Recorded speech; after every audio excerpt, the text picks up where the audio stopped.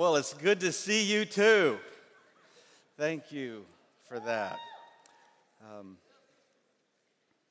You always have a way you want to start with a sermon, and the first words you're going to say, and usually that's exactly how you start. But Jesus paid it all.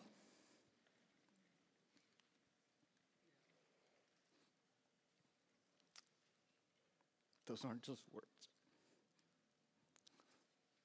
Are they just words to you? All to him I owe. Every ounce, every breath.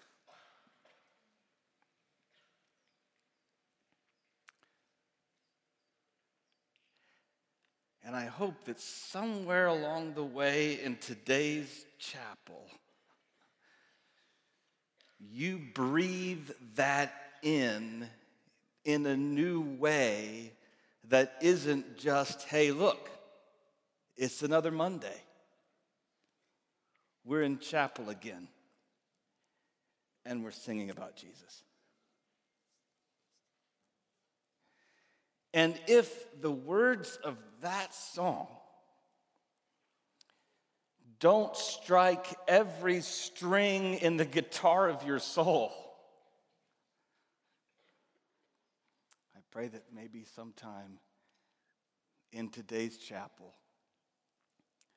you might discover what that feels like, even if it's for the first time. But the truth is, only God could do that. That's why those words mean those things.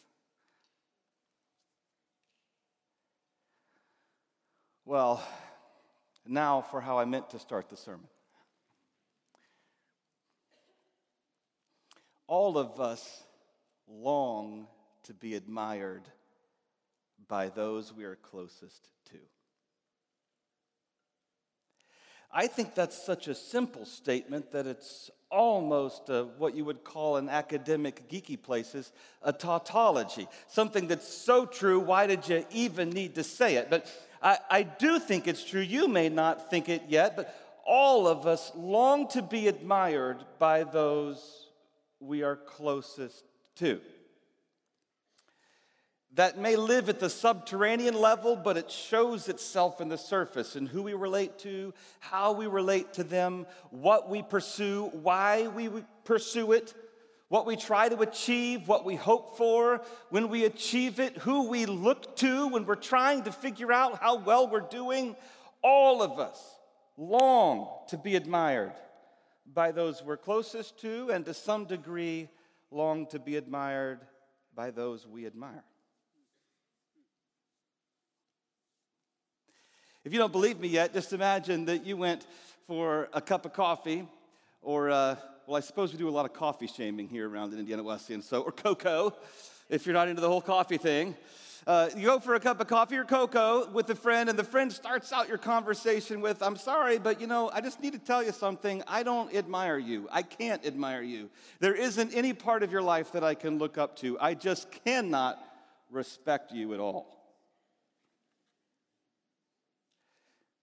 Not only would that be a shocking start to a conversation, you'd start to wonder if this person really was your friend ever in the first place, but it might be one of the most fruitful conversations you'll have all year if you listen carefully. But I'll tell you this, if you don't walk out of that conversation with some kind of internal psychological pain, something's wrong with you. We all long to be admired by those closest to us, and by those whom we admire. There's two buckets of types of people that we admire. At least most people that we admire fall primarily into one of these two or both. The first bucket is productive people. We really admire people who are incredibly productive. They do a lot of stuff that matters, not like, the world's Guinness Book of Records for sharpening pencils in a week or something like that. Not that, and not what are the silly flop of the water bottle thing that you do on YouTube? Like, oops, look at that, I landed it on top of the fridge. Wow, we admire. No, we don't admire that. They could do 1,000 of those and we wouldn't admire you.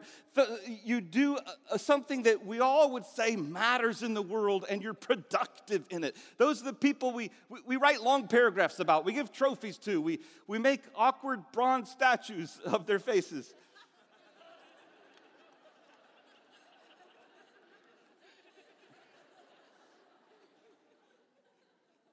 Productive people.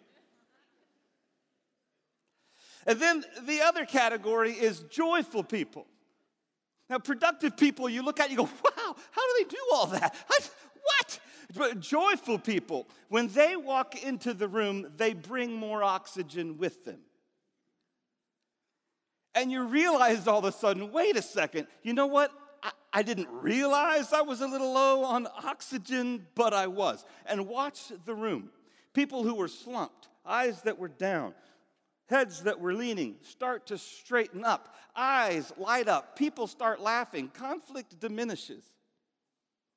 You can even watch skin tone physically change when this person starts working their magic in a room. Joyful people. Do you know people like those two kinds of people? Here's what's most rare. A person who is joyfully productive all the time. Someone who isn't just pursuing productivity for productivity's sake, getting a lot of things done, but they're not exactly the happiest person in the world. And over here, somebody who isn't just pursuing joy for joy's sake. They're also productive. I mean, of course, we want to avoid the human dementors, you know. And nobody really wants to spend a lot of time with a waste of space. And that's how we talk about it when we're honest. But the most admired people among us are those who somehow have both of those magically together, which is what John chapter 15 is all about. A joyfully productive life. If you have your Bibles, pull them out. I would just challenge you to bring a paper Bible to chapel on Mondays. We do call it Bible Mondays, not as though Wednesdays and Fridays aren't, but this is our expositional series through the book of John. So you know we're going to use the thing. And if you want to save weight in your backpack, get one of those cheap little New Testament tiny little deals. You can stick it in your pocket, because here's what I've noticed. If you have your phone out, 99% of you are not looking at the Bible. Can I get an amen from the very back darkened cave where the troglodytes dwell?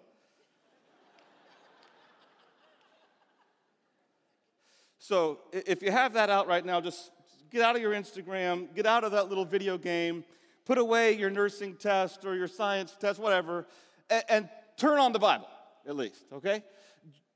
John chapter 15.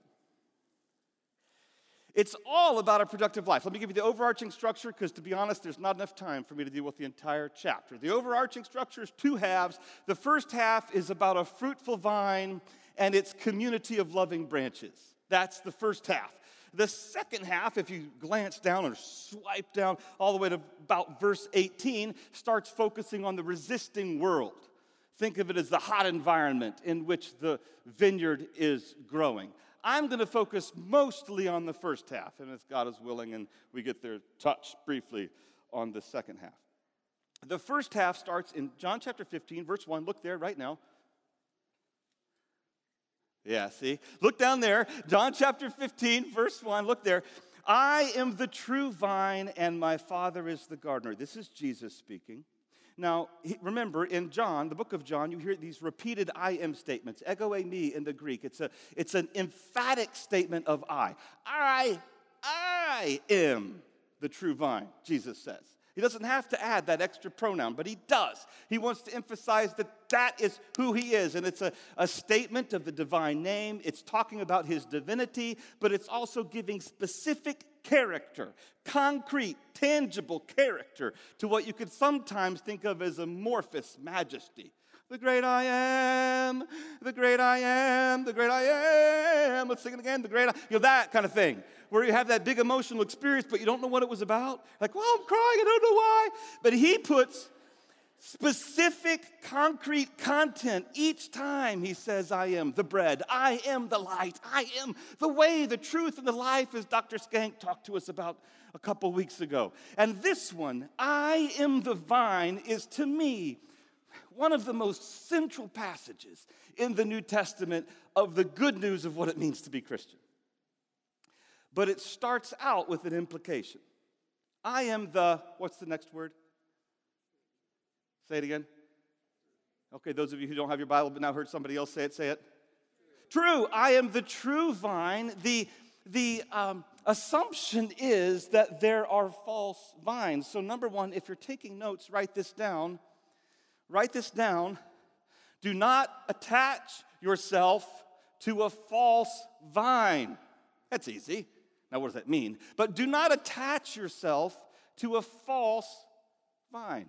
Now, wild vines that are sort of grape-like grow all over the ancient Middle East. There are two different types. One is wild in that it's never really tended, and people don't cultivate it. It's not extremely fruitful, and you wouldn't make Welch's out of it because it's just kind of bitter. It's a wild and bitter grapevine. Think about that productive person again.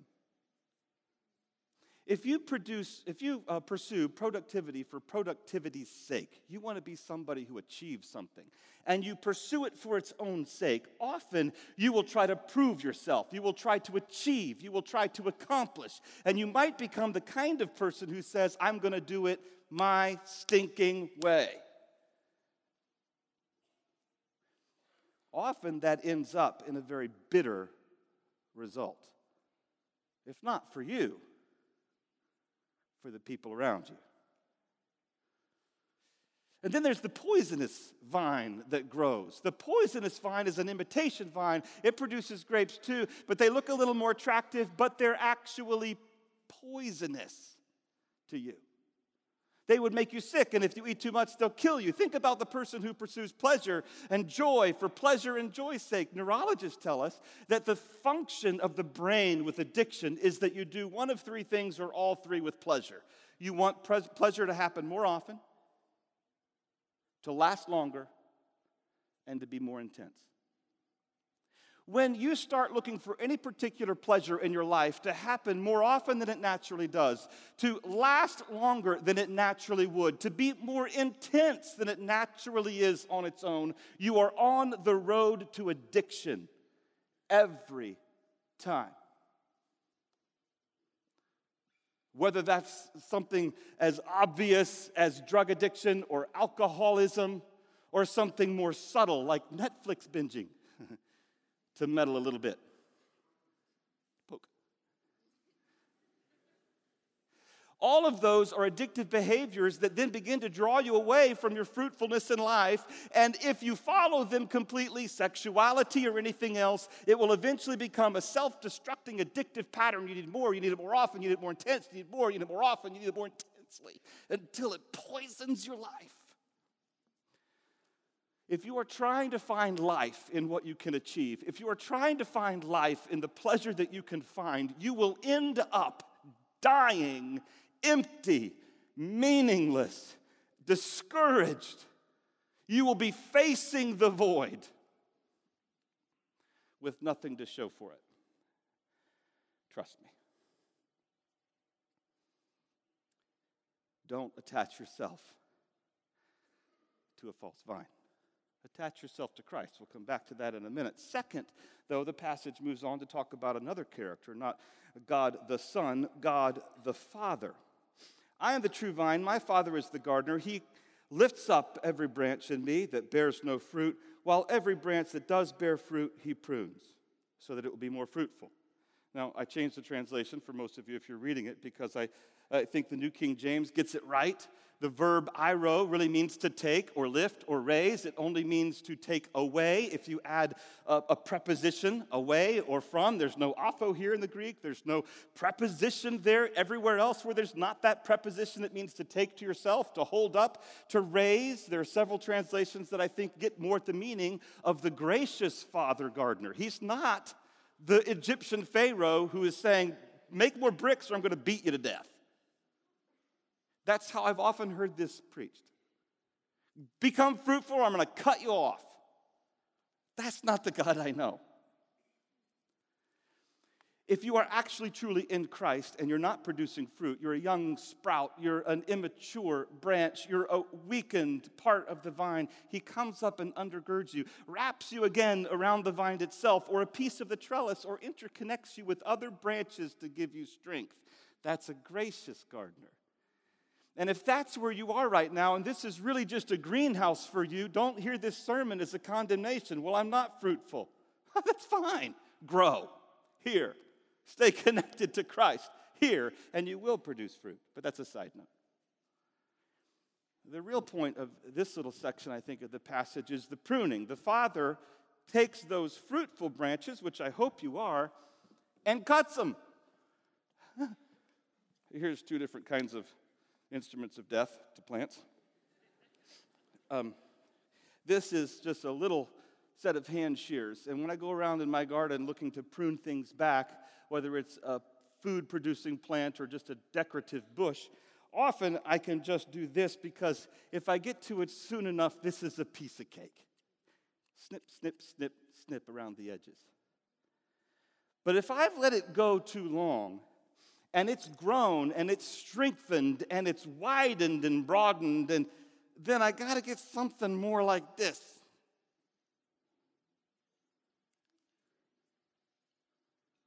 And it does more violence to the plant for its own good. What am I saying?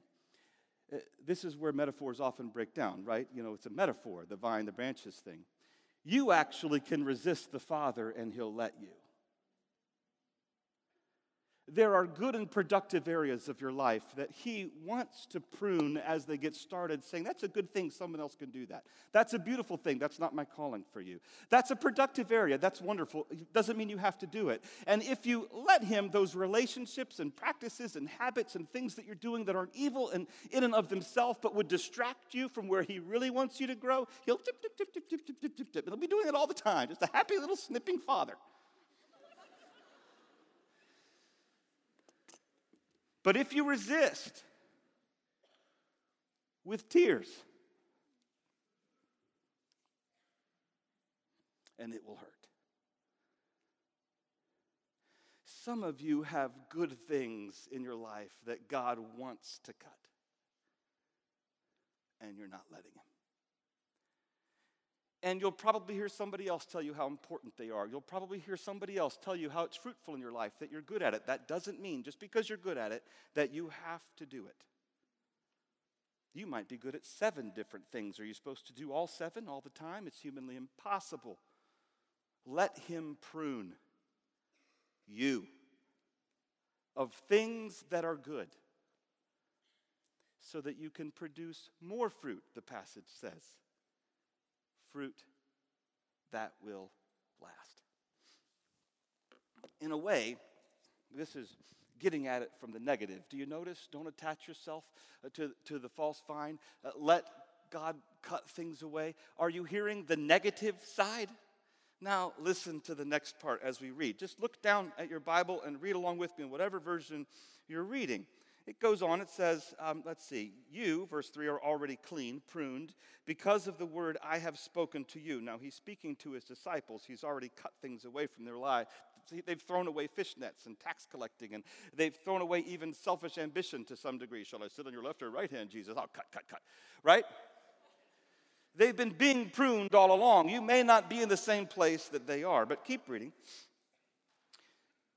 Remain in me, and I will remain in you. No branch can bear fruit by itself. It must remain in the vine. Neither can you bear fruit unless you remain in me. Verse 5, I am the vine, he says again. You are just branches. You're the branches. If a man remains in me and I in him, he will, promise of God, covenant with you. He will bear much fruit. Apart from me, you can do nothing. If anyone does not remain in me, he is like a branch that is thrown away and withers. Such branches are picked up, thrown into the fire and burned. But if you remain in me and my words remain in you, ask whatever you wish, it'll be given to you. This is to my Father's glory that you bear much fruit, showing yourselves to be my disciples. As the Father has loved me, so I love you. Now remain in my love. You don't have to be a Bible scholar, do you? You don't even have to pull up BibleHub.com and look at the Greek to figure out if it's remain, stay. Now, if you did pull up Bible Hub and you hovered over it and looked up the Greek word meno, and you would find out it means remain or stay, abide or dwell. There's a living sense to it, right? And it is the primary message in the good news John 15 wants to get to you. And I have no idea how to get it to you or to fully describe it. But it is the greatest treasure of my life. So I'll try. Some of us live in Grant County. I do. We built our house here, so financial people tell us our primary investment is here. I work here, and sometimes I walk to work. Sometimes I drive the mile to work and wonder why I'm driving a mile to work, but I live here. When I get groceries, I get it here in Grant County. When I go to church, I go to church in Grant County. When I say I'm going home, I mean my house in Grant County. Some of us live here. If you throw a dart at the calendar of our lives, you'll probably hit a Grant County moment. Now, the point isn't Grant County, right? This is a metaphor, an illustration. Stay with me. Some of us are only visiting. A few of you have tags on today. Welcome, so glad you're here. Many of you students, it's your parents, right? They come once, twice, 3 times a year. Maybe they come in, they come out, they see a little bit. You say, oh, let's go over to the steakhouse. That's a nice part of town.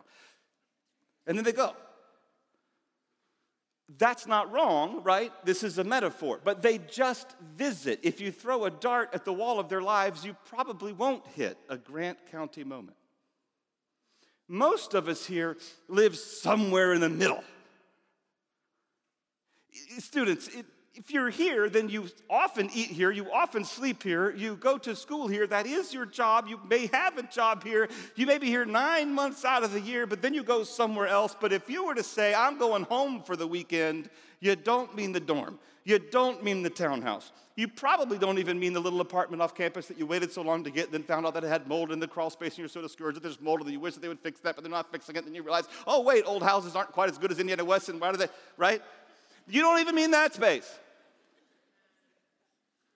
Home is still somewhere else. You're kind of in between worlds. Here's the third thing this passage, I think, is saying to us. Live in. Don't just visit the love of Christ. Live in. Don't just visit the love of Christ. You are visiting the love of Christ when you say, boy, I went to church and boy, I felt God there. When you show up to Scripture every now and then and God speaks to you there. Is that wrong? No. Is that where you start? Everybody starts there. The disciples started there. You live in the love of Christ when moment by moment, minute by minute, hour by hour of every day, you are almost always attentive to, aware of, open to, submitted to, appreciative of the love of Christ flowing up within you. That you don't have just moments of prayer where you visit talking to God. You are almost always at some level or another in communion, trying to stay open to, listen to, respond to. Live in the love of Christ. Have you experienced the love of Christ within you? I'm not asking, are you a Christian? I'm not even asking if you're a disciple trying to live like Christ. This is another thing.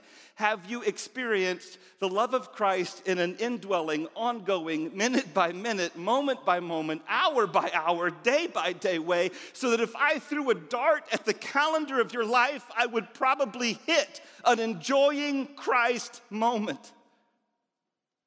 I could throw 100 darts at the wall, and maybe one would hit a moment where you were distracted, forgot, and it took a while for you to return. Are you dwelling in the love of Jesus Christ? It is the only reliable source of a continually, joyfully productive life with fruit that will last for eternity. It is the only one.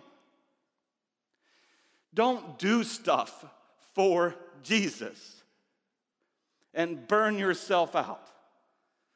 Live in his love, and you will do things for Jesus out of love, with joy, and not burn out.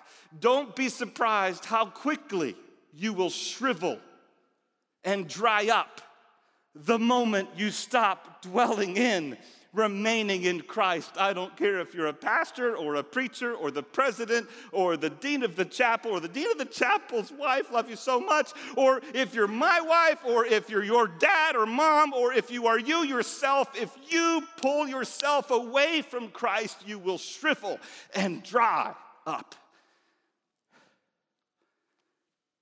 But I don't know how to explain it to you in a way that gives it to you. I think only God can.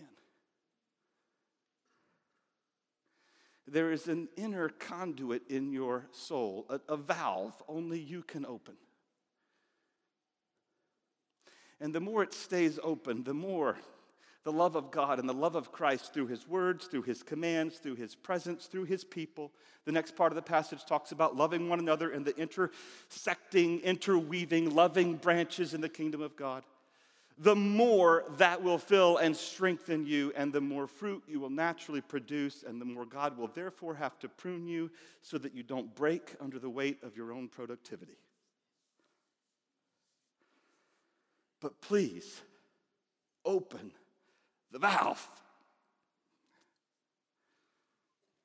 And whenever he reminds you of it, don't feel guilty and think, oh Lord, I'm such a bad Christian. I am only visiting you. No, be grateful. Thank you, Lord, for bringing me back to you. Help me stay longer. I want to live here. Always. And that is eternal life.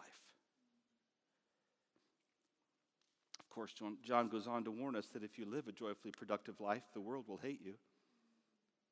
So be ready for that. And the Spirit will guide you in how to speak about that. That's the rest of the chapter that we don't have time for. There you go, quick summary. But as I prayed for you today, this was really what I felt God wanted you to not miss. Are you living in the love of Christ? Would you stand with me?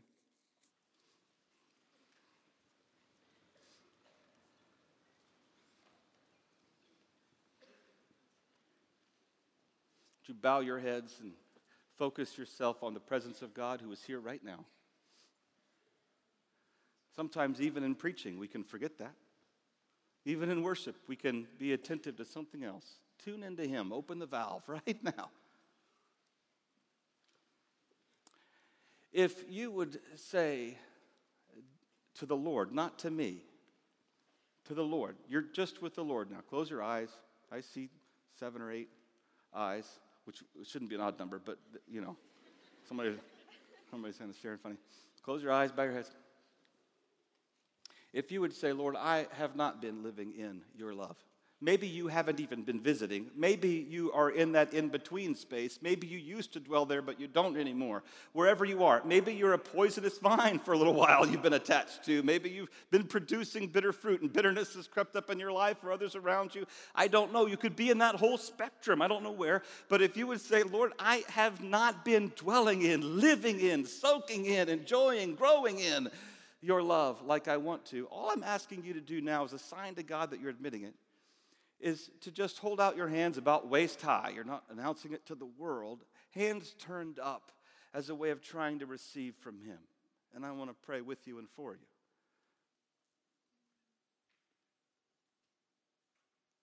Let the Spirit speak to you. Are you honestly, truly living in the love of Jesus Christ.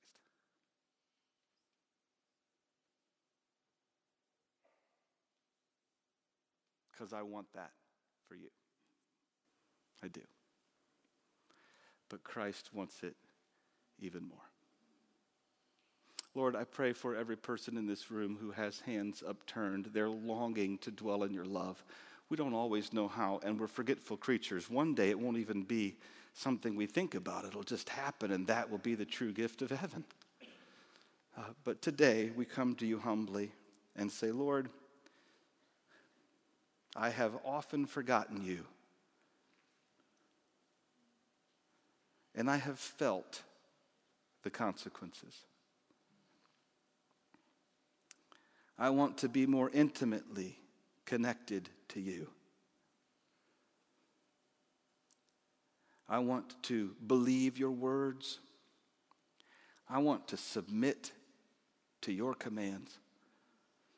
I want to enjoy the fruitful life you desire, not the joyful or productive, the addicted or the workaholic life I might chase on my own.